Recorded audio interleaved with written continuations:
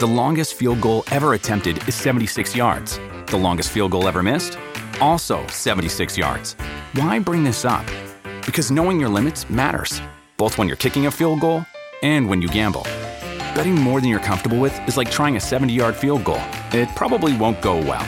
So set a limit when you gamble and stick to it. Want more helpful tips like this? Go to keepitfunohio.com for games, quizzes, and lots of ways to keep your gambling from getting out of hand. Hello, everyone. I'm Robin Schiff. I am a writer-producer. I have been writing since I was 5 years old.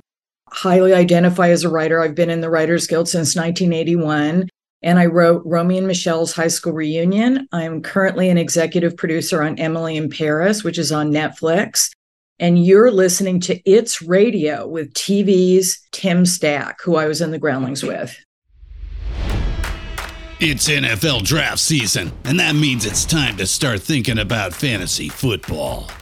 FantasyPoints.com features industry-leading experts and prognosticators using proprietary hand-charted data to help you score more fantasy points. FantasyPoints.com is the place to go for whatever kind of fantasy football you play. Whether you play fantasy football, daily fantasy sports, or do a little bit of everything, Fantasy Points has the meticulously researched content to guide you to victory.